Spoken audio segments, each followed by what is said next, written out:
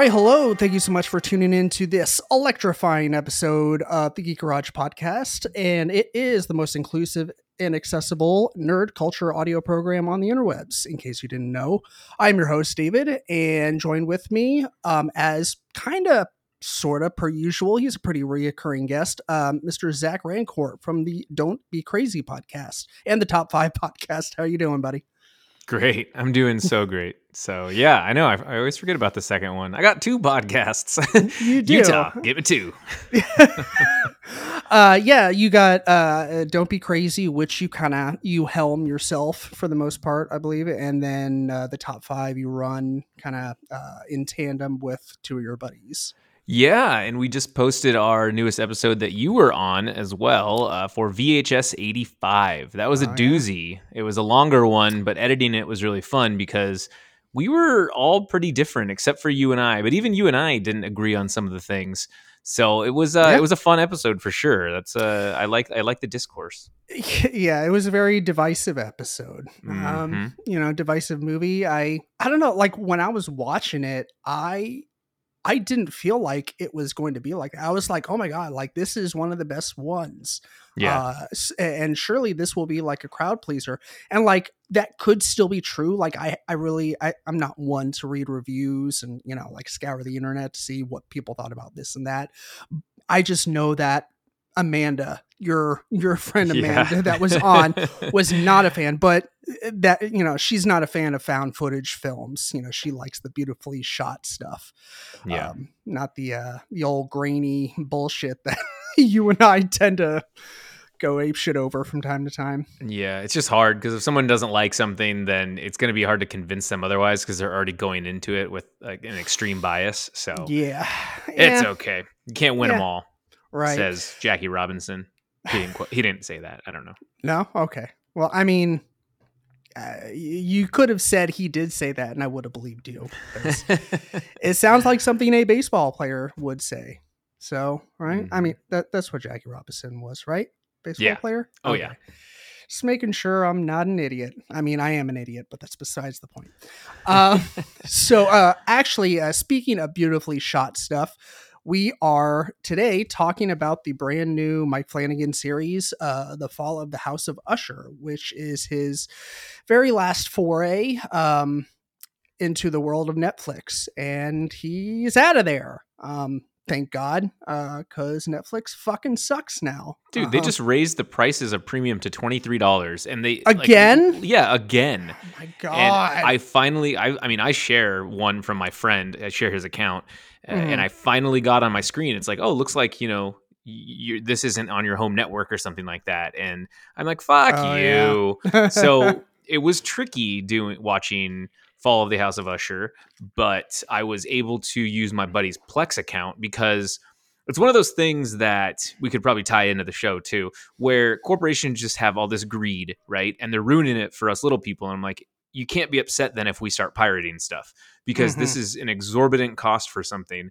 $23 a month for streaming is out of control. I mean, Disney Plus, that raised up to like $15 a month, but you can get the ad version for like $7.99. And so I just jumped back down to the ad version, and it's not terrible, but it's also just kind of a pain in the ass. You know what I mean?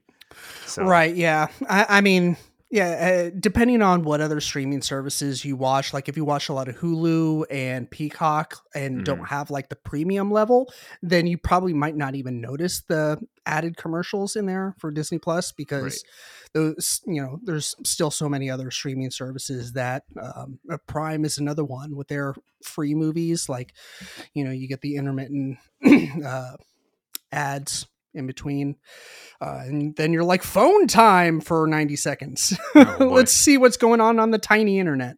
Yeah, seriously. So we're going to talk about Fall of the House of Usher, which of course is loosely adapted by a bunch of Edgar Allan Poe's works, and we're going to talk about that as well. Got a bunch of just different talking points that directly relate to the show, the characters in the show, the plot, etc. And then just, some other outlying stuff that, I think it'll be a fun conversation.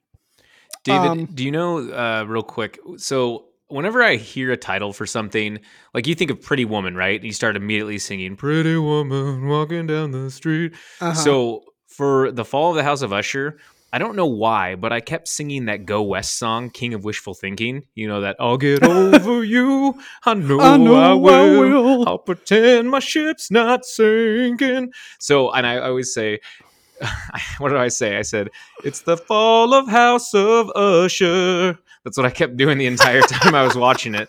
And I'm like, shit, I need to stop doing that. But yeah. So That's kind of random, but also hilarious. Like the I'm fall of House of Usher. it sounds so much like a jingle for like a late 80s, early 90s like Family Matters type sitcom. Oh man, I Like love Family Matters. yeah, like just a feel good, family dramedy, coming on at 7 on a Thursday night or some shit. TGIF, man. No, it is funny that you mentioned like you had like an earworm like that. I did not, but I thought like I knew I was in for a treat. I mean, I already did, but when the series started, very Mhm. first episode, and the very first thing that you hear is Another Brick in the Wall by Pink Yeah. Floyd. And I was like, holy fucking shit. How perfect is that to Yeah. start this series out with that song? Yeah, that was excellent. I mean, I think that was a great way to open up the series. You're absolutely right, and it's iconic because obviously it comes into play later on, and we'll discuss that as part of the themes. But Mm-hmm. yeah, Yeah. So diving into it, before we, kind of tackle the series as a whole, just for a little bit of background on Edgar Allan Poe himself, I wanted to know, we actually haven't discussed this a ton, so this will be genuine new news to me, what your exposure has been for Edgar Allan Poe. So I know that a lot of us, most of us probably, especially millennials and Gen X, Y, Z, all have read Poe in either middle school and or high school. But I know for a lot of us that's kind of like that's it. Like we're like, oh, that's kind of cool, and then like many other required reading in school, you just stop. So I was curious what your exposure was in school, if any, and if you pursued any of Poe's works like outside of the classroom or in any other fashion in high school and college, maybe. So yeah, what say ye? what say you? What say ye? Yeah. All right, Aragorn. But basically, I didn't really read any Edgar Allan Poe. Even, I was racking my brain about this. Even in middle school or high school for honors English, like English was my jam, man. I was very good at writing. I know words. I know all the words. And we read a lot too. And we read a lot of Thoreau and Yeats, I think. Yeats? Yeah. And a whole bunch of other poets and stuff. But we didn't read any Poe necessarily. I mean, the closest we got was Mary Shelley, just Frankenstein. Sure. And I think, but I mean, I've heard, The Raven, the most popular story, arguably. Right. Yeah. And just seeing iterations of it too. Like we were discussing the Simpsons Halloween episode before this. I know that in the second season or the first season, they do an episode on the Raven, and it's really good. But that's probably the most famous, and that's probably also why they saved the final episode to be titled The Raven, Right. because it all kind of ties together. But yeah, I didn't really have too much exposure. I know that Christian Bale played Edgar Allan Poe in The Pale Blue Eye, which came out earlier this year. I heard that movie was not very good though. So, I liked it a lot, but Okay. my opinions, they don't necessarily align with the vast majority a lot of the times, but I enjoyed it for what it's worth. Well, and I know my buddy Eric, who I do the Top 5 podcast with, he's very well read, and he loves Edgar Allan Poe, so he's excited for the fall of House of Usher. And Eric's the history buff, right? Yeah, and he reads a lot as well. So yeah, he was pumped about the Pale Blue Eye. I don't actually know his thoughts on that. So gotcha. I would not be surprised if he read a bunch of these stories. But like I was hiking the other day, and I explained that I was giving recommendations because when you hike, you just talk about random shit. And my buddy Ty, I was explaining The Fall of the House of Usher, and he's like, oh, is that, Flanagan? And he did like Midnight Mass, and he did Haunted Hill House. And I was like, yeah. He goes, oh, like I read that short story, Fall of the House of Usher. So he must have read it in school. But he's like, yeah, I really liked it. And he's like, I loved his other shows, so this one's going to be really good. And it was cool because I was like, oh, I actually didn't even know that was a short story. So to put it kindly, no, I don't really know much of Poe. I don't know Poe. No, that's cool. It's funny. Anytime I wrote EA Poe in my notes, I was like, EA Poe, it's in the game. It's in the game. It's in the game. And then microtransaction. That was perfect. That was perfect timing. That just cost you 50 cents to say. Oh boy. But no. Play to win, baby. Exactly. No, I got your what I perceive to be the run of the mill exposure to Edgar Allan Poe in school. Most of it was in middle school, I believe. I think it was The Raven and The Telltale Heart. Telltale Heart I knew as well too. I forgot about that one. No, that's kind of a given. I think is most people they might forget that they have read it, or like I remember like distinct memories in eighth grade English. We actually listened to it, and the voice actor was very good. And you kind of have to be for the Telltale Heart, because it's about a dude that's like literally going insane over guilt over killing his roommate.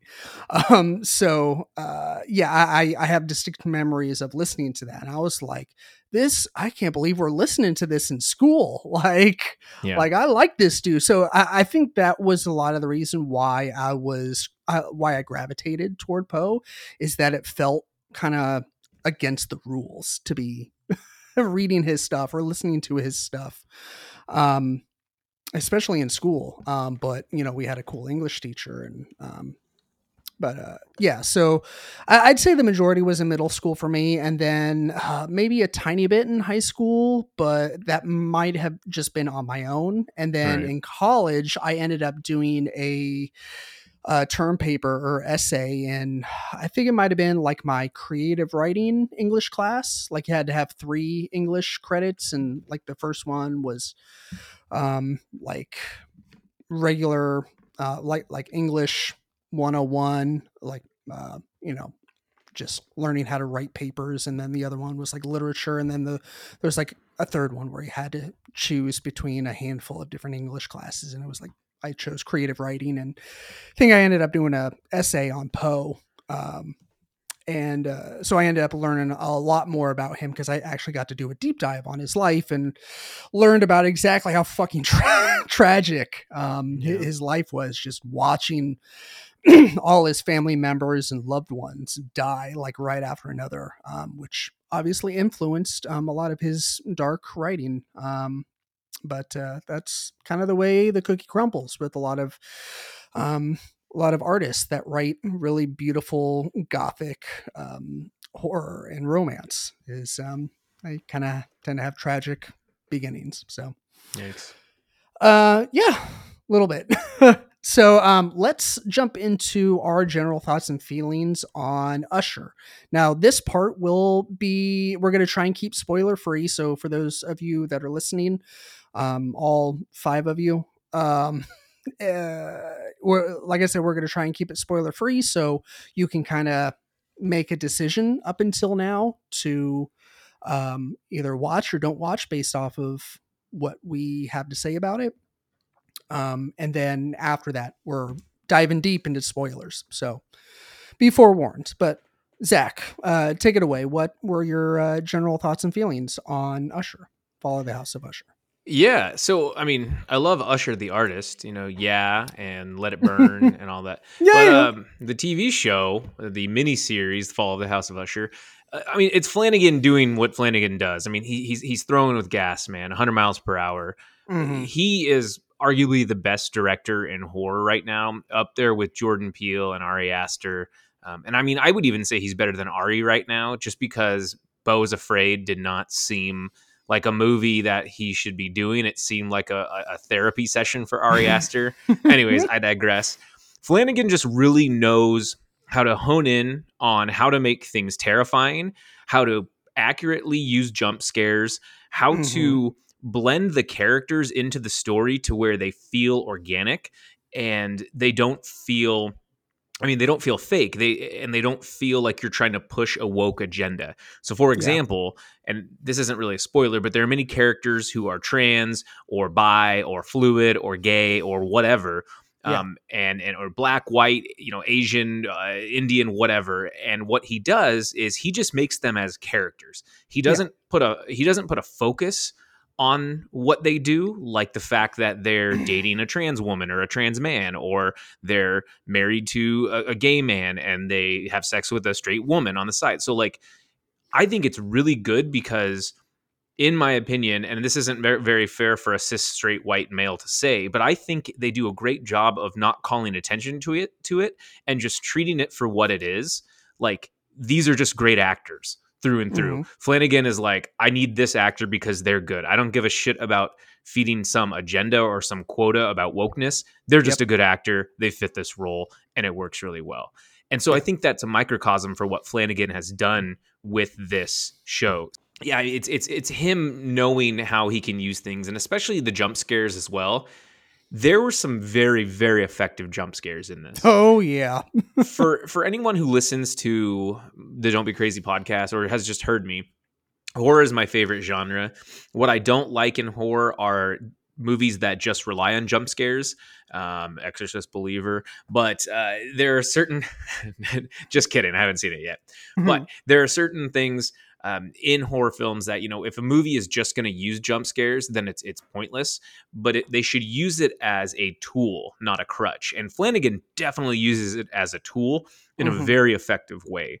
Basically, every scene where Roderick is recanting on what what happened, he's discussing with August about the past events, and we get those random jump scares. Yeah. Those are effective as shit, and they really, Mm-hmm. really work. Yeah. So I loved it. It's gothic, it's beautiful. There are some scenes that are just out of control, like done so well with the lighting and the staging, and Flanagan is just excellent, man. I mean, this is a fantastic show, amidst his other fantastic shows. I mean, I would say Midnight Mass is still my favorite as a Mm-hmm. story, but this is a pretty close second. I loved the hell out of this one. Yeah, I'll echo pretty much all that you said. Flanagan, he has, I think it was in the director's commentary for Haunting of Hill House. He stated that he is generally not a fan of jump scares and won't do them unless they're absolutely warranted in his eyes. And so that if there's a jump scare in a Flanagan work, it's not there just to elicit that initial kind of jumping at you without any reason for it. Um, like in Midnight Club, there he broke the record for number of jump scares in like a single episode or single time frame or something like that. And I think that was just a fun little thing to kind of try and break a record. But yeah, definitely agree with the jump scare thing. The character work, like you said, was awesome. I think the best word to put it is like understated in terms of like the sexuality aspect, because I had that exact same thought too. Like it's like David Rose Yeah, Schitt's in Creek. in Schitt's Creek. He's just gay. They don't Mhm. make a big to do about it. They don't make him a tormented character because he's gay. Like they don't call extra attention to it.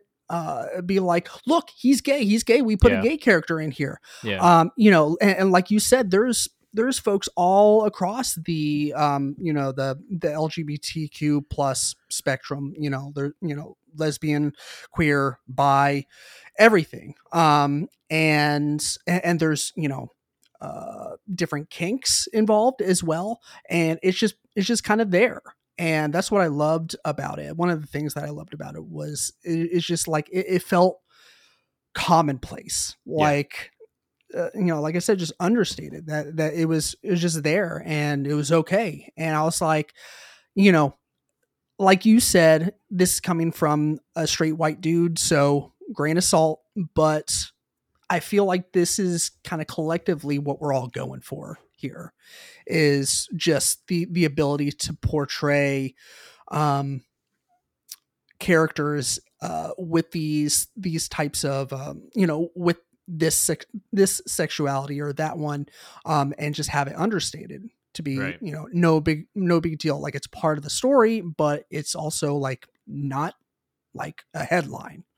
Yeah. So And that's how it should be. And I mean, on top of that as well, he casts a lot of the same people, the same actors, mhm, because if it ain't broke, don't fix it sort of right. mentality. Um, which I like, because none of the characters in this, the Ushers, are like the Kardashians, right? They don't look fake. They don't look, oh my God, so Right. lustful. They just look like pretty much normal people with exorbitant amount of money, and Hmm. they are Yeah. just assholes. So none of them I really am like, oh my God, she's so hot, or damn, that guy's a really handsome guy. Like, they all just are normal fuck ups pretty much.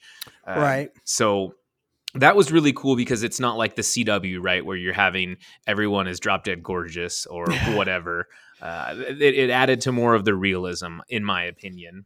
Right. Like Euphoria on HBO, where you're Oh like, yeah. these are all like Victoria's Secret Oh, supermodels, not high Zendaya. schoolers. Yeah. I mean, Yeah. like Zendaya is like a goddess and grounded in reality at the She's same so cool time. too. Yeah, I Yeah, love her. she's amazing. Everyone else, I'm just like, how are you even a real person? But yeah, anyways, besides the point. Um, so yeah, I think that kind of covers it in terms of just general thoughts and feelings. So yeah, if you are listening to this episode and you have not seen Fall of the House of Usher yet, we are now officially diving into spoiler territory. So listen on if you don't care about spoilers, or pause it, go watch all 8 episodes, and then come back and finish. And then let us know what you think.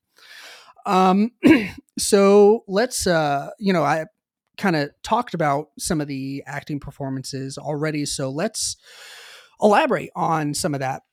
um, First point, who is the MVP and why is it Carla Gugino?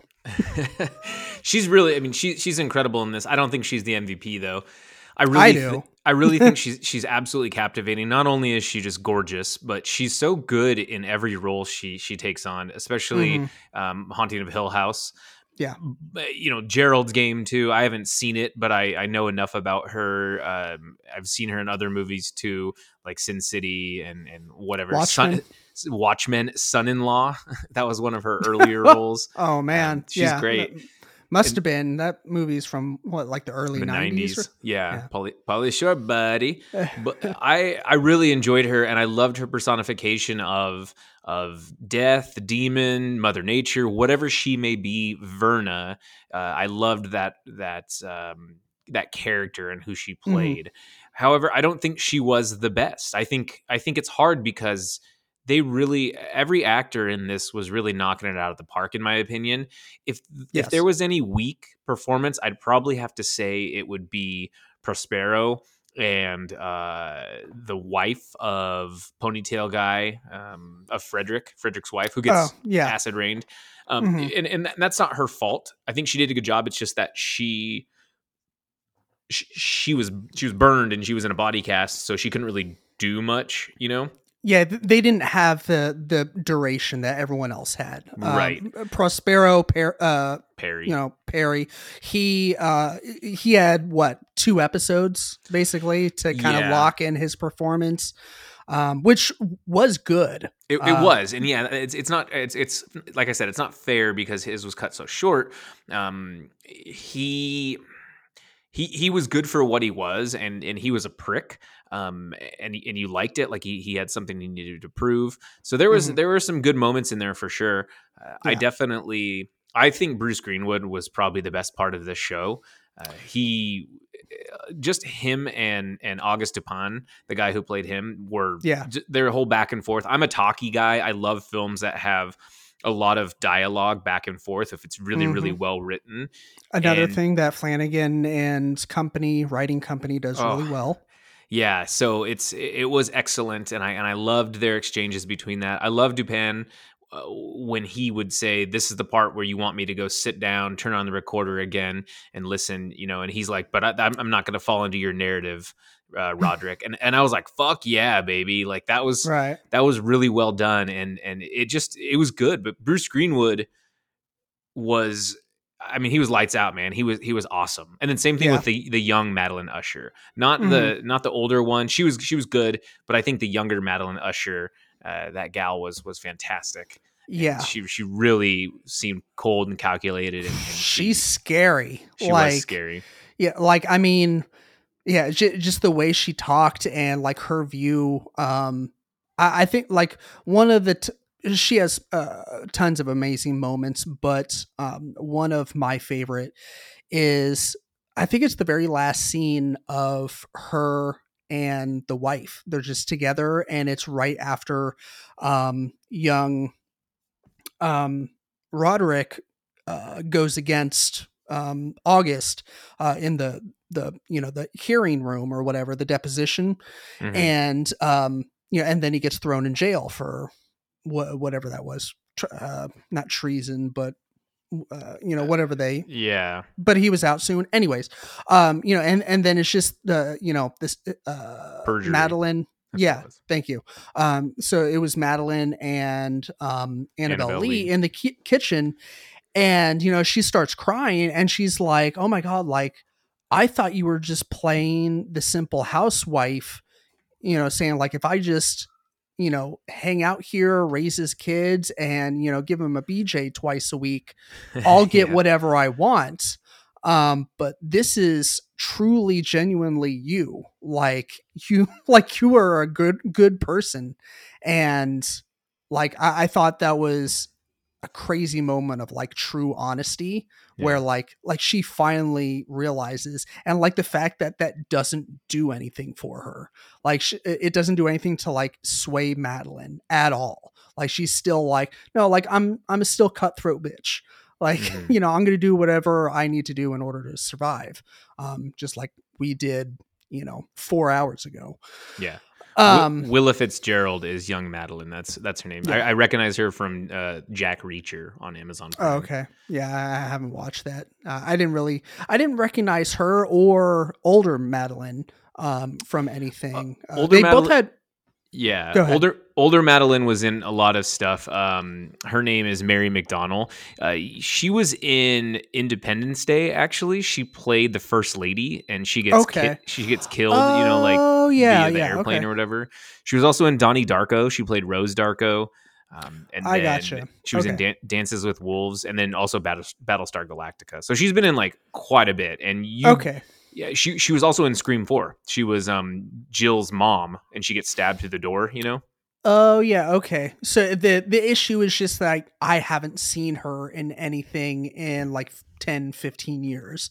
So like and so I don't know if she has gray hair or if they added it in for the show. She's Uh older. I think it's real gray hair. right. I mean, either way, I think that had something to do with me not recognizing her. But now that you've mentioned those few appearances, Yeah. I mean, Independence Day, we've talked about it on both my podcast and yours. How, Hmm. I'm an apologist for ID4. But yeah, that's cool. But yeah, her performance was great. I mean, my personal MVP is definitely Carla Gugino's character. The Red Death or Consequence, or like you said, she kind of goes by a couple different names, but Oh, she was really good, especially when she wears that skull mask in oh yeah, the second episode. yeah, And it's just so, it was beautifully shot. It was so well blocked, and her on the bed, just arms spread out like that. I'm like, God damn, this is so good. It's not only is she super sexy, but she is just so commanding, and you can hmm, see why Prospero would be so intoxicated with her. And I yeah, just love her line delivery and everything. And she can be so genuine and tender too, like when she tells Lenore, about her mother, and at that moment that Lenore is going to die. And I just was so upset because I didn't think Lenore deserved to die, but that's the whole nope, point of it. Like exactly, Roderick made the deal, and yep, every one of his offspring and their offspring would die. And Yeah. it's, it was really a bummer because Verna, whatever she may be, still had remorse for it and was like, Hmm. this is the part that I don't want to do, but I want to tell you that your mom saves millions of lives with this, Right. and it was all because you did the right thing.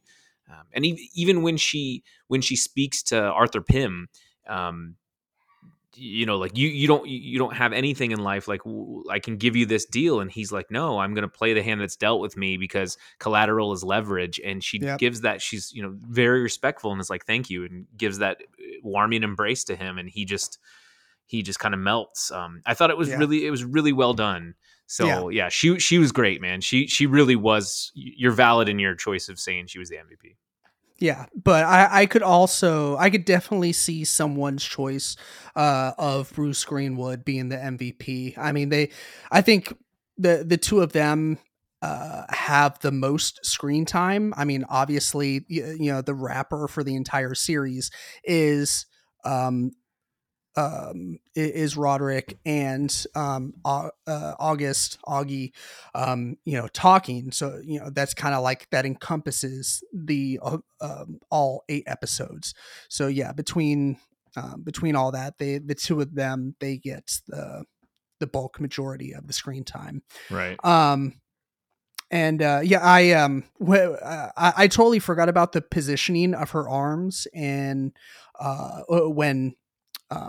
when Perry walks in on her when he follows her to the bedroom and she's kind of got her arms play back in like a relaxed position. I was like, oh yeah, that's probably a callback to Gerald's game because of That's how being I handcuffed to right. the bed. Yeah, That's how I felt too. yeah. We'll get to this here in a little bit, but one of my favorite parts or favorite scenes of hers was the death of Frederick or Froderick. God, yeah, that was Gnarls Barkley, man. That Yeah, was it was. crazy. Yeah, but like I said, we'll get to it. And we'll talk more about the acting performances here in just a minute because we're gonna go through the deaths. We're not gonna spend a ton of time on them, but I do want to talk about each one because they all deserve to be talked about because they're all fucking gnarly. But so I guess this next question, part of it has already been answered, but I still want to ask it for the sake of asking and seeing what you have to say. So, I mean, for me at least, a little bit. Watching Fall of the House of Usher kind of sort of felt like watching Titanic, where, like, sure, the relationship between Jack and Rose is beautiful and that's new, obviously fabricated for the sake of the movie. But at the end of the day, you still know that fucking ship is hitting an iceberg and sinking. um, so it's nothing, it's not new news, is what I'm saying.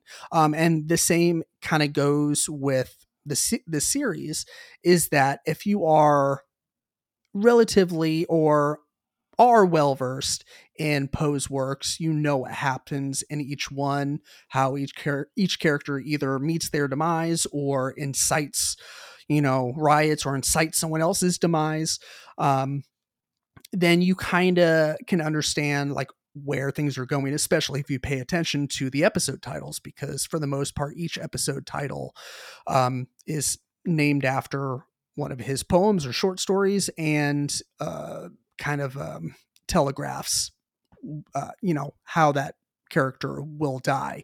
So, question to you is, did this affect your viewing experience at all? I know obviously we talked earlier, like I have a little bit more exposure to Poe, but you knowing the Raven and Telltale Heart and maybe a couple others, like did you were you able to guess any outcomes because of that? Was anything taken away from the series because you knew what was coming? Did that detract from the overall quality and your enjoyment? No, again, because I didn't really know any of Poe's work. I mean, even The Raven, I couldn't have guessed how that would have ended. Mm-hmm. He did a really good job of adapting it and twisting it a bit. Yeah. Not necessarily taking it verbatim. He's just taking ideas and kind of expanding on it. And it's There have been several times in film, and I think of bad examples like Pearl Harbor, but in Pearl Harbor, a lot of people are going to die, and then they Right. throw in a love story. And so that's what I'm thinking with like Titanic. There are several times that can happen in a film or in a TV show, and it just happens. I'm fine with it, as long as you can be, I guess, creative with what you're doing. Mm-hmm. So my best example I can think for this is the show Better Call Saul. I would sit and I'll die on this hill. I would argue that Better Call Saul is better than Breaking Bad. And I the will reason also argue that. good, we're gonna die on that hill together.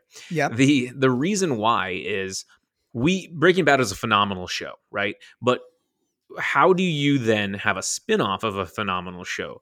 You can either fail miserably or hit much success.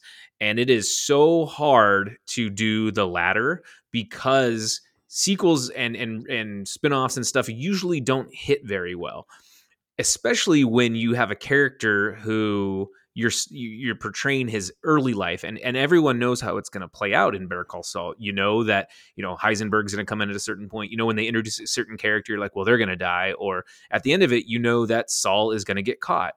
So with this inevitable doom at the end, how do you make the show entertaining? And oh boy, did they figure out a way to do it in 6 seasons. Yeah, My they did. goodness, that tension in that final season for certain episodes was out of control.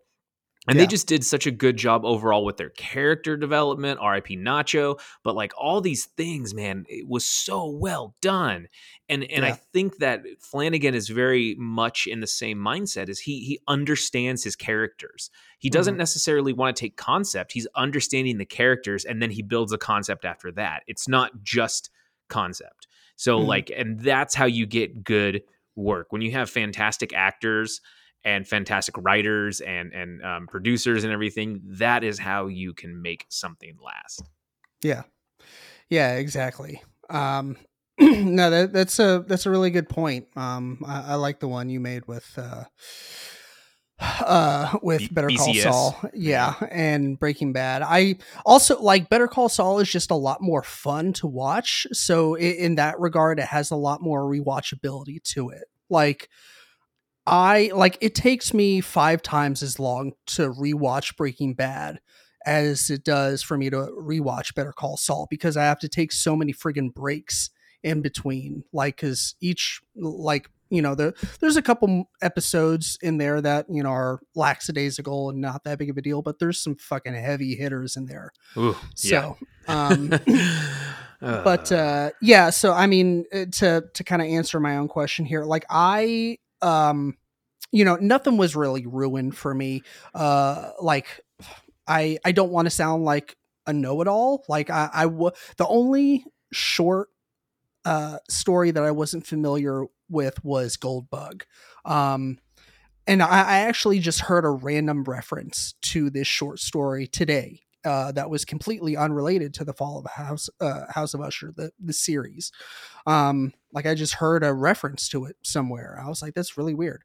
But yeah, that was the only one I wasn't familiar with. So yeah, when I was watching them, I was like, yeah, like you said, Flanagan took a lot of liberties with it, and this is kind of a talking point we'll hit here in just a little bit. But yeah, there was enough liberties taken where it did kind of keep you guessing as to what exactly would happen. And so the way that character met their demise and how it happened, who caused it, was up in the air, but the idea, the concept, going into it, I was like, oh, this is kind of a treat. I was like, oh, this must be what comic book nerds feel watching Marvel movies or DC movies, and they have the infamous winks or nods from the comic books in there that no one else gets, like the casual moviegoers Right. that don't read comic books. Like everyone's like, what does that mean? Like me, I'm like, my big dumb brain, I don't understand what's going on. And then the comic book nerd has to lean in and fucking inform my dumb ass as to what's going on. And I'm like, oh, thank you, intelligent person. Deep cuts only, no hits. Right. I said no hits. I said no hits. Down, down, down, down, down, down. That might be a record for first Office reference. I held back a little bit too. I own over 200 horror films. You do not want to mess with me. Do you like being in a room with me right now? No, this is terrifying. Yeah, I don't like being with me either, Andy. Shut up about the sun. Shut up about the sun. Shut up about the sun. The metalcore remix. Oh yeah. Shut up about the sun. Anyways, so moving on. So, we kind of talked about that and a little bit about the character works. So we're going to talk about the deaths. Whoa. Yeah. So getting grisly with it. So, like I just mentioned, all the Usher's deaths for the most part were modeled after the episode title in which they fell under for the most part. There's a couple exceptions. But starting with Prospero Perry Usher, who is played by, let's see. I think it's Sarayan. Sarayan Sapkota. Yeah. Many apologies if we butchered that in any form or fashion, but we did our best. But yes, so episode 2, The Mask of the Red Death, gets the acid rain ish. It's basically, vats of acid from the roof of the old warehouse, right? Mm-hmm. Where he thinks it's an untapped water supply that is just stored up there, so they didn't have to tap into the city line and use city resources. They had their own, and that was kind of the idea. And I think, if I'm not mistaken, at one point in time it did hold water, but then they drained it and decided to store acid up there because of the illegally having it. Right. It was medical waste, and it had a whole bunch of other stuff in it, which essentially was acid. But yeah, they needed to, Frederick was supposed to demolish that building a long time ago. And Perry found it amidst that meeting with the environmental lawyers, and they stored that stuff up there like as a ruse. They were going to get rid of it later, sort of thing. And they never really did. And yeah, that was his excess, I guess. Yeah. And so in this regard, like, they really came out swinging, like with the first death. Cause we knew going in that, one by one, all of these kids in this family and eventually the parents were just one by one going to eat it. And so that we bought the ticket, got on the ride. And starting with Perry, like, he gets, like we discussed, he gets the least amount of screen time. So his death, like, they have to get you to be involved in his life, and they need you to get invested enough to where you care a little bit about him, but also like the death has to like kind of mean something at the same time. And yeah, I loved this one. It wasn't my favorite, but yeah, like it was telegraphed from a mile away, but I still loved it. I was like, oh my God, like, and Carla Gugino's character is just like walking around whispering to all the security and everyone to like, to leave the building. So that there's security footage of people like leaving. So it enhances the idea that there is a mole in the Usher family.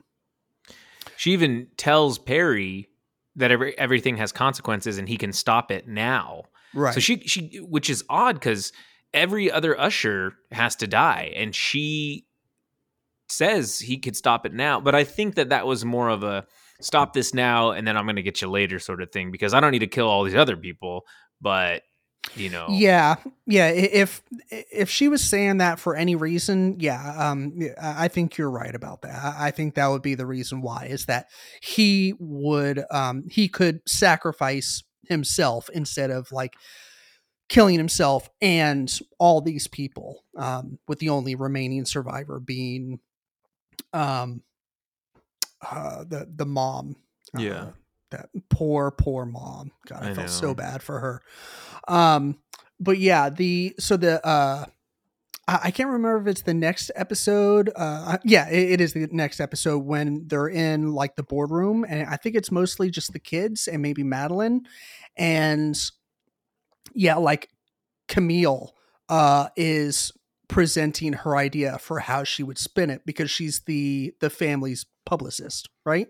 Isn't that her title? Yeah, she's Yeah, PR, head of PR. So. right. Yeah, and so she kind of goes into like this 3 minute like diatribe about how exactly she would spin this, and setting up like nonprofits and how those would be like divvied out to other people, and that his legacy is going to carry on through these nonprofits and stuff. And like the look on oh man, what's her name, the new wife that everyone calls the drug addict, that with the Irish accent. Oh, uh, Cleo.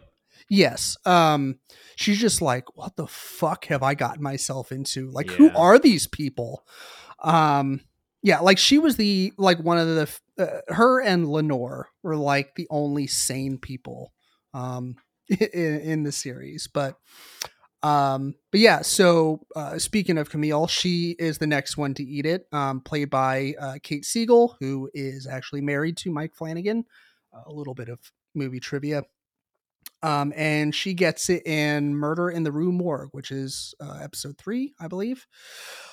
Gets attacked by a chimp, which I've heard is not a great way to go because chimps are very strong and can beat the ever living piss out of you. So Together, I've heard. ape strong.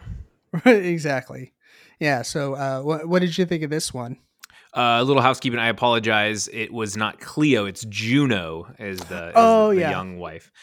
I liked it a lot. So, Verna. I think one important thing in each of these deaths, right, is Verna in some way or another um, shows up and appears and is influential to each of these characters and affects them in a certain way. Basically, gives them a choice, and it's almost a foregone conclusion because she knows that these people are idiots and assholes and they're going Right. to go a certain route.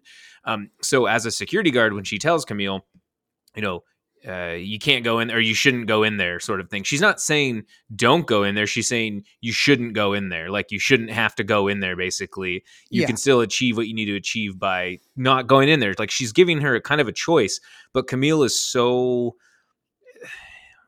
vile and she wants to expose Victorine Yeah. because Vic. she believes that she's the informant, right? She's Hmm. so set in her ways, and this is like what she needs to do. And all of these kids again are so terrible because they're all trying to figure out who the informant is that Augie identified during the trial. But her death was gnarly as hell, and I do love how right as the chimp is in front of her, she's just like fuck it or whatever, and she takes the picture. She says, I got mine, and takes the Right. picture, and then just gets completely, because she's come to terms with it. And that's, I think, her whole attitude in general, like with her two associates who she has sex with, and they want to run off and have a relationship, and she's all upset with them. Like there's and fucking Venmos them their severance. She's just so disconnected to anything. Yeah. Just a terrible, terrible person. But it was a cool death. I liked it quite a bit. I felt bad for the chimp because that they probably had to kill the chimp after that, and those poor animals in those cages really upset me. Yeah, animal death is never a comfortable thing to have to sit through in a film or show, regardless of whether they are, you know, actual trained animals. I mean, of course, no animals are actually dying or being hurt. There's a lot of rules and regulations in Hollywood right now. Yeah, it was all And CGI too. right, yeah. Um, but yeah, this was Kate Siegel playing very off type. Like, I don't think I've seen anything with her in it that has her playing this like cutthroat type of person. Right. And that's exactly who she was. Is just, like she will, you know, do whatever it takes in order to, she's, like you said, hell bent on trying to find the mole. Yeah. She's got it cemented in her head that it is Vic, and she's willing to do that. And like, I love, a lot of the times, when the character is like en route to their demise, um, what's her character's name again? Camille. No, Juno? Which character? Carla Cugino. Verna. Verna, yeah. I love how, to me, it really feels like she shows up as like their conscience. It's their conscience for once, like speaking up and saying, hey, maybe you shouldn't do this. Like, maybe if you don't do this, like, it would be the better thing. Like, you could be the better person, and like, you could be in for a world of hurt if you proceed in this direction. And then they just ignore it like they always have. So that's kind of how I started to think of her as I watched and rewatched a couple of the episodes. But yeah, that's just kind of an aside. Fun fact, during the second episode, during the sex party,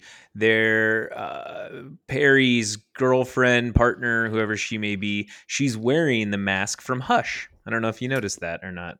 She is wearing the white mask from Hush with the droopy eyes. You'll have to go back and watch it. I promise it's there, because I was like, oh, sweet. Which had Katie in it. So. It must have been decorated, like redecorated. No, I'll find it and I'll send it to you. But yeah, it was a cool Easter egg, and I'm like, oh, sweet. You're talking about Verna, right? No. Verna's mask was different. So Perry had two partners, right?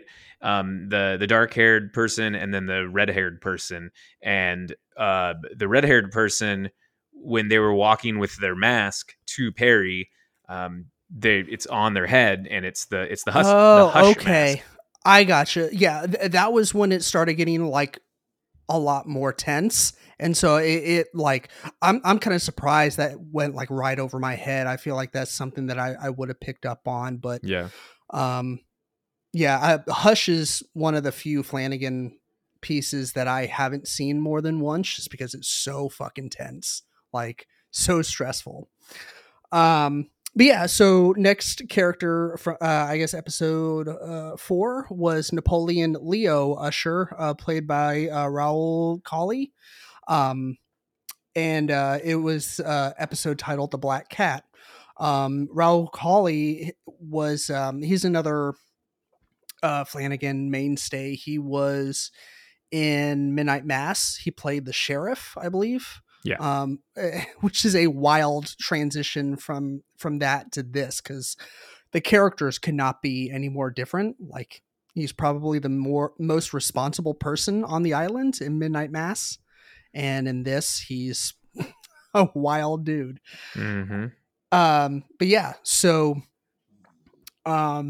he's basically driven to madness under all the crazy designer drugs that he's under from, like, I mean, because he's a druggie, he takes them, and due to 2 of his siblings passing away, like back to back, that kind of incites a little bit more drug use. But yeah, he wakes up one morning and realizes that he's covered in blood, and follows the trail to discover that he has, quote unquote, killed his boyfriend's cat. And I did not know that this was his imagination. Like, yeah. I did you know this right off the bat, that like it was like he didn't actually kill his cat? Like, I thought he did. So I actually think he did. Where did it indicate that the cat was still there? Because wasn't the cat missing? And like, I just thought he did it, and it was like he was so high, like with all the different drugs he did, he couldn't remember the night before, and so that's what would explain why he killed it. So that was setting up for his death, because they thought he was so out of his mind with all these drugs. Like, his boyfriend even says that, like, you need to slow down. that's why he died, was because he had so much shit in his system. So I thought it was a setup for us to be like, yeah, he killed it, but because he tried to remedy it himself, like he's just going to keep spiraling after that. So I mean, I don't know. I thought he really did, unless Yeah. you think otherwise. So Flanagan said that it didn't actually happen. He someone tweeted at him on Twitter or X, whatever you want to call it, that I forget the question exactly, but he said if you look closely or if you listen closely to the references of the caller, and then you look closely when it's presented and when it's not presented, the ending, the last time you see the cat, should align with the fact that there was absolutely no animal violence in the show, that it was all thought up. Yeah, I guess that makes sense, because like the bathtub had none of the dead animals in it too. Right. I mean, Yeah. that I thought was, obviously make believe. I mean, and the stray cat that he got, I figured that was make believe, because his boyfriend never saw him. Even when he jumped out, he's like, "Get the cat," and he's like, "What?" He didn't even see anything. So Yeah. I don't know. That's odd. Yeah. I mean, I was very convinced that he killed the cat. Like there was no reasoning in my mind that he didn't. And then I was like, oh, like I bet there's going to be like something imaginary or hallucinatory about this other cat. And then that definitely ended up being the case too. But I felt like, like the cat definitely, like the real cat, he got it, but yeah, it turns out not so much. And I guess that makes sense, because I feel like it seemed like his boyfriend spent the entire night with him, I guess, to, since he was like the sober person there, or the more sober person, he was there to make sure that no one like hurt themselves or someone else, or got into any trouble, or decided to go get in a car and drive off. So it kind of makes sense that him being the most lucid, that you think he would hear some like animal, like cat noises and Right. stabbing, if that was actually what had Yeah. happened. So yeah, that tracks. But regardless, it was crazy, because like his boyfriend shows up later on that night, and he has just torn up that whole apartment with Mjolnir, um, with Thor's trusty hammer. He's Mm-hmm. like, "It's okay, I'll get Chris Hemsworth to send me another one." Yeah. Yeah, that was pretty crazy. Um, That was a gnarly scene, man. yeah. Yeah. So the next one is Victorine, or Vic, as they called her, Lefersad. I Yeah. don't know. And the actor's name is Tania Miller. Telltale Heart. She was also in Haunting of Bly Manor, and I can't remember if she had had a Midnight Mass appearance, She might or have. I'm not anything sure. else. But I know for certain that she was in Haunting of Bly Manor. She was like the she was under the Telltale Heart episode, and I thought this was pretty great, because she thinks she has an actual case, a person that's willing to to sign up. And I just like how it played out, how Roderick, he shows up towards the end, and finally she is not the only one to hear the ticking of or the pumping Mm-hmm. sounds of the artificial heart mesh that she created, or that her girlfriend, wife, partner created. um and it's because it's like actually real, like Yeah. real this time, like she had been hallucinating it, and then but the difference is this time, what did you think of the reveal that she actually did kill her partner? Like, because it flashes right when she throws that, like rock or award or whatever paperweight thing that was on the end table, and it kind of just cuts to black. Like in my mind, I was like, "Oh man, I bet we're coming back to this later." Like, did you think the same thing? Oh, I knew exactly. I knew she was dead. I was like, Yeah, you don't just throw that and not show what's going to happen. So yeah, I knew that she killed her. And what strengthened it was when it immediately shows her calling and leaving a voicemail. I'm like, she's dead. She's doing this because she's either delusional or she's trying to hide it from the cops to be like, look, I didn't know she was dead. I've been calling her, right? I didn't I didn't think it was going to play out the way it did, where she uh-huh. turns full on psychotic and, she's brings her dad in there and kind of explains it, and she just off the rails. Yeah, Um, One thing that's fascinating about that one is Vic, for all intents and purposes, meant to do good. Like, she was trying to develop this heart device for not only her father, but also to do good, right?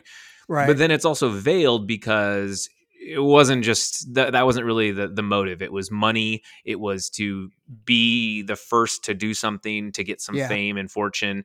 And then also, this whole company, Fortuna, they're creating stuff that could potentially harm people with like ligadone and whatnot. And this is another thing that obviously is not ready to try out, and she's unethically breaking rules and forging her wife's signature and so on and so yeah. forth.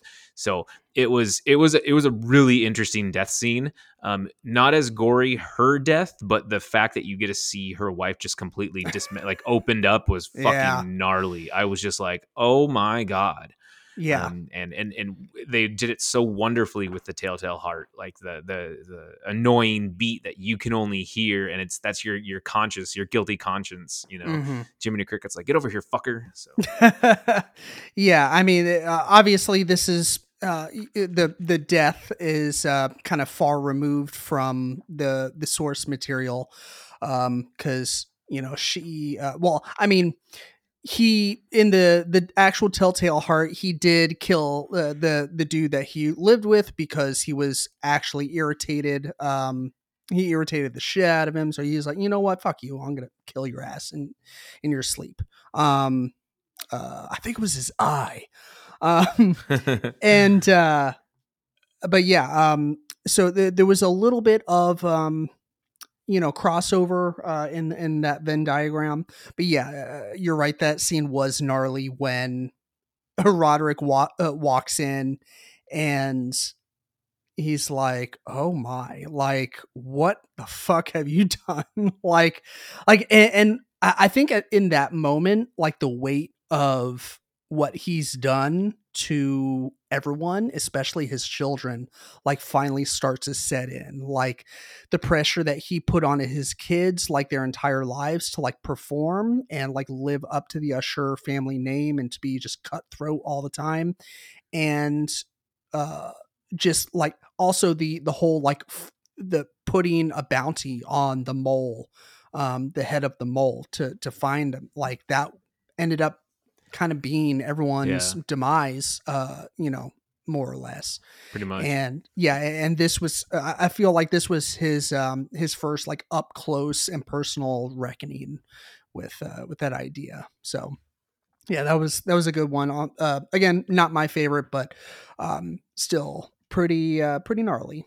Next we have Goldbug, which was Tamerlane Usher, portrayed by Samantha Sloyan, another Flanagan mainstay. She's been in Hush and Midnight Mass and a couple other things, I believe. But yeah, she's awesome. I do feel like so my one small criticism, I guess, of just the character work in the show is like I don't feel like we got enough of her. I don't know how you feel about her character, but I felt like we didn't really get a ton of her character. Like we could have gotten more, especially like leading up to her character. Like we had a lot of time leading up to this moment. So I feel like really the only thing we got was the discourse between her and her husband,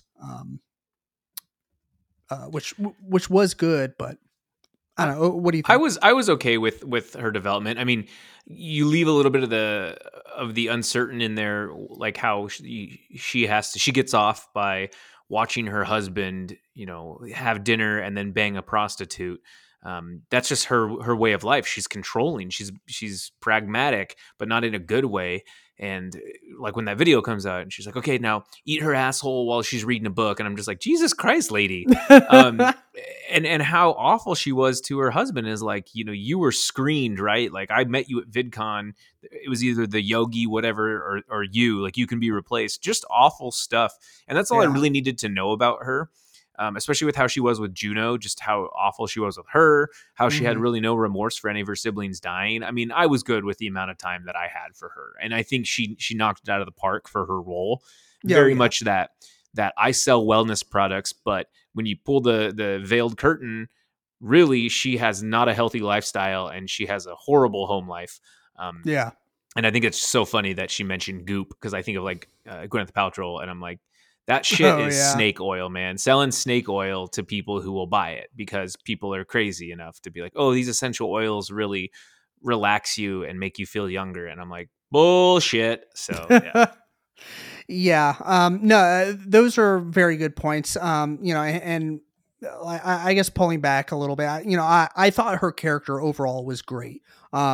I just, I don't know. In my head, like I felt like she wasn't as well developed for a character that we kind of waited a little bit longer to get her demise. But yeah, she was like this was like the psychological level, like just the mind games and the like how fucking cold she was to like her partner. Like that was very sad to me. Yeah. I hated Like that. yeah, like her husband is like he was fucking goofy as hell, but like you could tell he was like a genuine guy. Like he loved her, and like he admitted in the end, like he hated doing that role play stuff, Mm-hmm. but he did it for her because it was something that she enjoyed. And he was willing to do for her. And yeah, like her breakdown that you mentioned, like at the end, like right before he kind of walks out, it's like you were a choice, like you were like a 50-50, coin flip between you and this other guy at this, health convention or whatever. Um, so yeah, that was, and so we were talking about her death. I think she was maybe the one of the very few that we talked about outside of recording right now, just because glass, and like mirror shattering, is like related to that death, or uh, yeah. Anyways, sorry. My brain was like going into like 15 different places. Um, just how fucking painful it is to watch, and like you feel it like when people step in glass, Yeah. like that's kind of like phantom pain where you kind of like you can feel that because you don't know what it feels like to jump off a 15-story building, trying to dive after an imaginary cat, and then you hit the pavement. Not too many people live to tell that tale. And And she dies, a mirror is a reflection, right? And she dies Right. by the reflection of herself, by vanity. And I think that's obviously that's what she is. She portrays this one thing, but really it's not that way on the outside. And so this it really exposes her for who she is. So Yeah. there's very symbolic mirror death. So. Yeah, so all right, let's pick this up because I ended up spending a little too much time on this than I wanted to. So um so Rufus Griswold, played by Michael Trucco, I think. He died in the last episode of The Raven, but died via the Cask of Amontillado, where the dude is bricked in. He is offered sherry, gets a little too drunk, and then the dude's like, oh man, like listening to his story, and then like brick by brick, like, hey, like wait a second, like you're bricking me in here. Mm-hmm. And yes, and that's kind of what happens, except he, like they do intentionally get him drunk, but didn't they say that uh they drugged it, or They put they cyanide in it. that's right, yeah.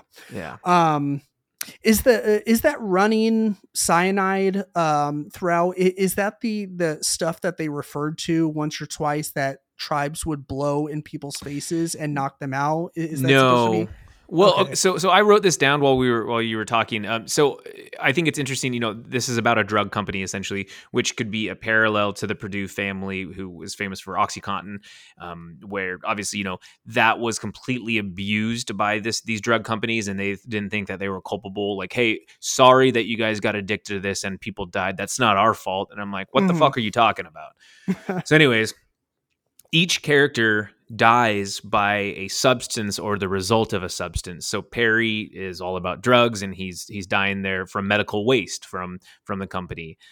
Camille, she gets killed by the chimpanzees who have been affected by the heart experiment and also the nightshade. That's the Mhm. paralytic that they were using. They were using nightshade in the body and adrenaline.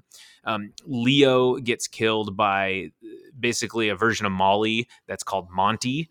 Uh, Oh yeah, it's that's it's right. it's made with ligodone, and it's essentially the drug that built that empire. It makes him go crazy and kills himself.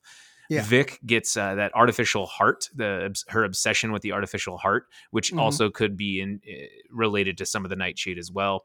Tammy, Goldbug, essentially all of those health items are a product that is going to be sold under the pharmaceutical brand, and Mhm. they essentially kill her too. They make her go crazy.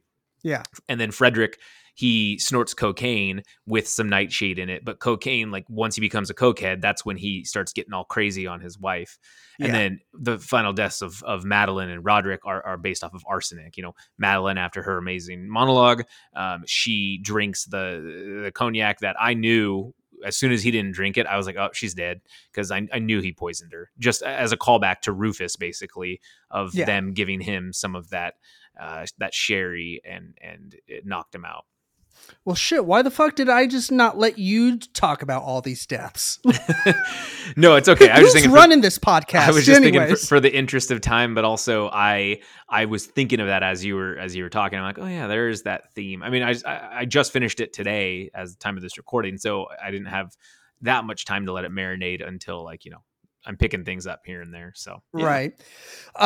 So I will say, since we touched on Rufus Griswold just a second ago, I will say, like, the freakiest part. I mean, I know that his character and his costume, when it finally is revealed that he is like the jester, Oh yeah. um, is like, he's involved in a lot of the jump scares, but he's also like some of the visually most freaky stuff. And first one is like at the end of the first episode, where where Roderick comes out of the church, and he's about to get in the back of his town car, and there's the jester, and you're just like, oh my god. Yeah, that um was that was very effective. yeah, and then when he gets up from, like, he gets resurrected, she's like, no, you're not dying on my watch, like, this is not the way you're gonna go. And like, he turns, and like, he's like, ah. Yeah. You see Mr. Jester there. Absolutely nuts. Very freaky. But yeah, and then Madeline, she gets entombed. She gets, her eyes carved out and whatnot, and comes back, just like Madeline Usher does in the actual story, The Fall of the House of Usher, where she's like, I'm coming to haunt you, bitch. And the both literal and metaphorical destruction of the House of Usher comes crumbling down. So Yeah. so yeah, there's that. So yeah, that's basically all the deaths. Um just a couple quick other talking points. We can kind of, bang quickly through these. What do you think about this format for Poe's work, and like subsequently for like other older works like HP Lovecraft, and like older material that is like, if you wanted to do it accurately, they'd have to be period pieces. But with this, like, Fall of the House of Usher and Color Out of Space, the Thing, I think, because that was modeled after what was it, The Thing from Outer Space or something like that. Yeah.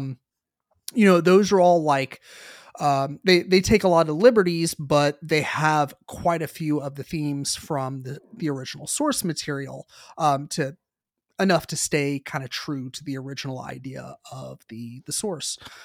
So what do you think about this idea of updating it?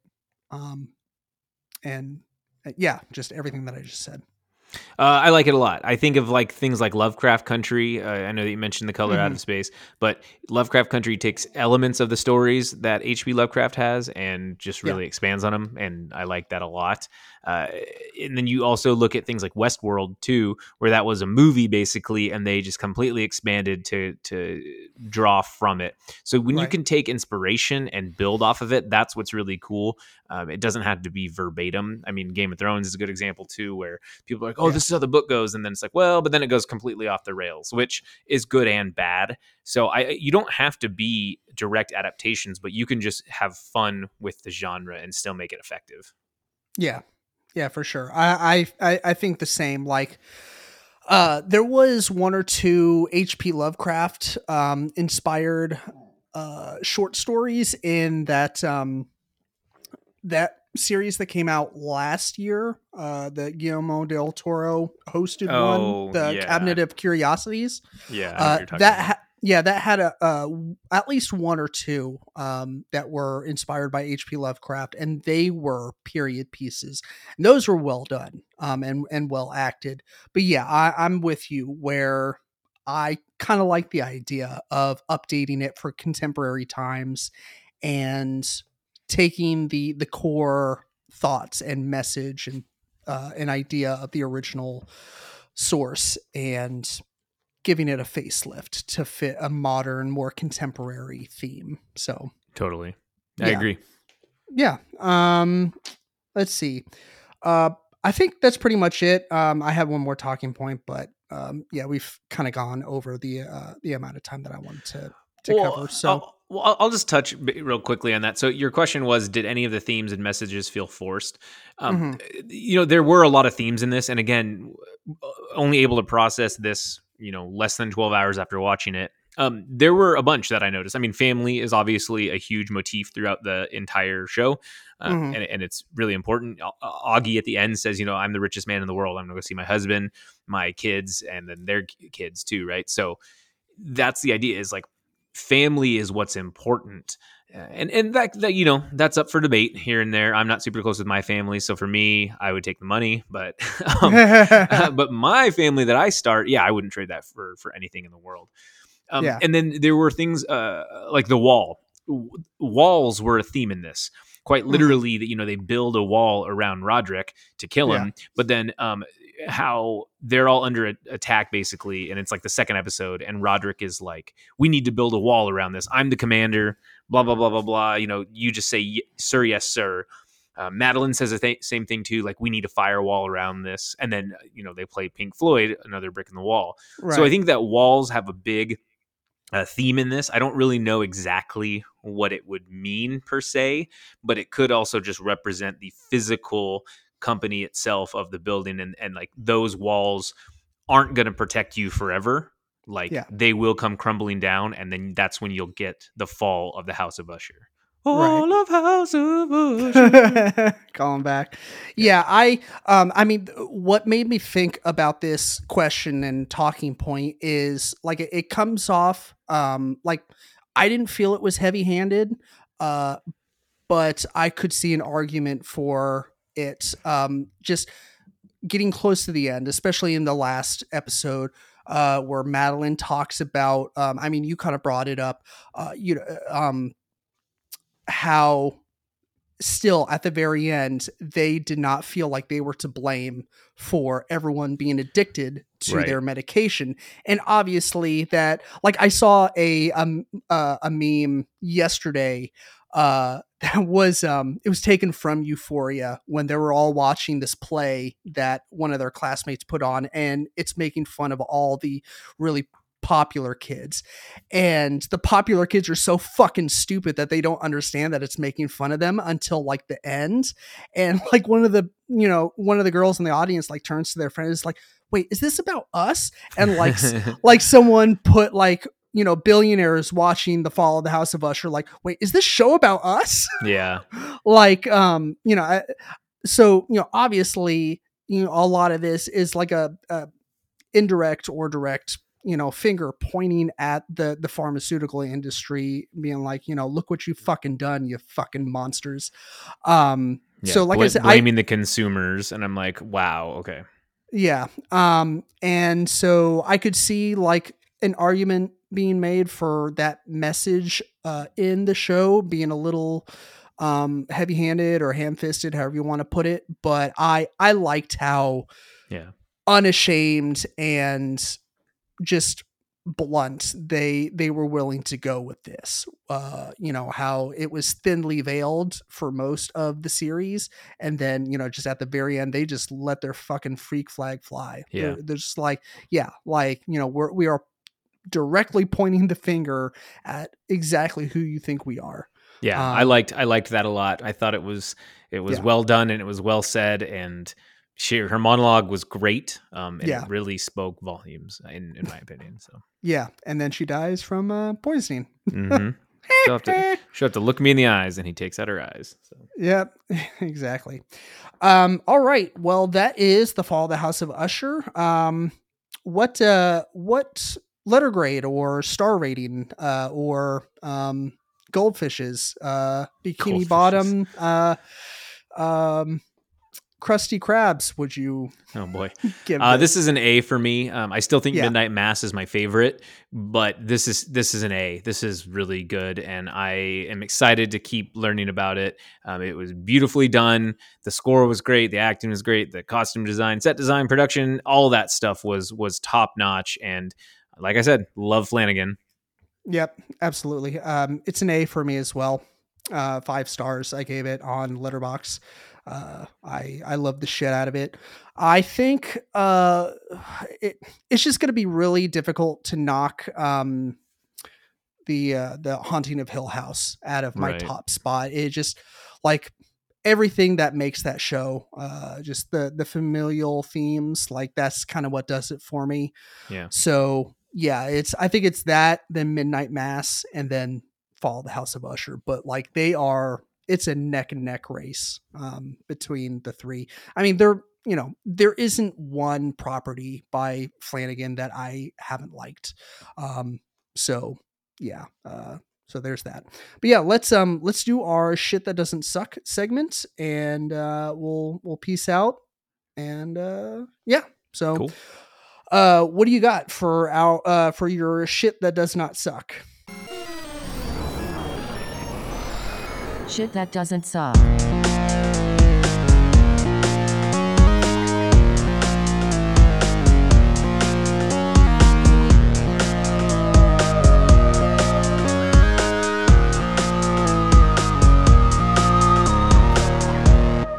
Well, since it is spooky season and I've been watching horror films all the time, there are just a few recommendations I have for people. You may or may not have seen them. Some are newer, some are older. Definitely VHS 85, if you enjoy the VHS series, is excellent. Check it out. It's on Shudder. Also on Shudder, Deadstream. Just cannot explain or express it, how much I love this film. It's just so good. Totally Killer on Amazon Prime was fun. It was a more lighthearted horror film that had some pretty brutal kills, and it was a good idea. You're Next is on HBO Max, and that's just a classic too. I don't know about classic, but I think it's good. It's fun. And then I actually have not seen this, but Behind the Mask: The Rise of Leslie Vernon. I know a lot of people that love that movie, and I'm a big slasher film guy, and so it's one that I need to watch. But yeah, that's pretty much my shit that doesn't suck. What about you? Nice. I did watch Totally Killer last night. It was fun. It was it's not what I was expecting. Like it kind of felt like Hot Tub Time Machine with like kills thrown in, for good measure. So I think I was just a little thrown off by like I said, I knew going in that it was a comedy horror, but it was definitely more like comedy than horror. Right. But still good. I liked it. But my shit that doesn't suck, I guess I'll have to throw big fucking giant asterisk on this. The Exorcist Believer, the new David Gordon Green Exorcist film. Apparently, I'm one of like 3 people that enjoys this movie, which is a fucking shame. But yeah, I went to go see it. I saw it in theaters in the Dolby 4K surround sound, and it was a fun experience. I was like one of maybe 5 people in the theater. First time I've been to the theater in probably 2 years where the experience wasn't ruined by someone. So that was great.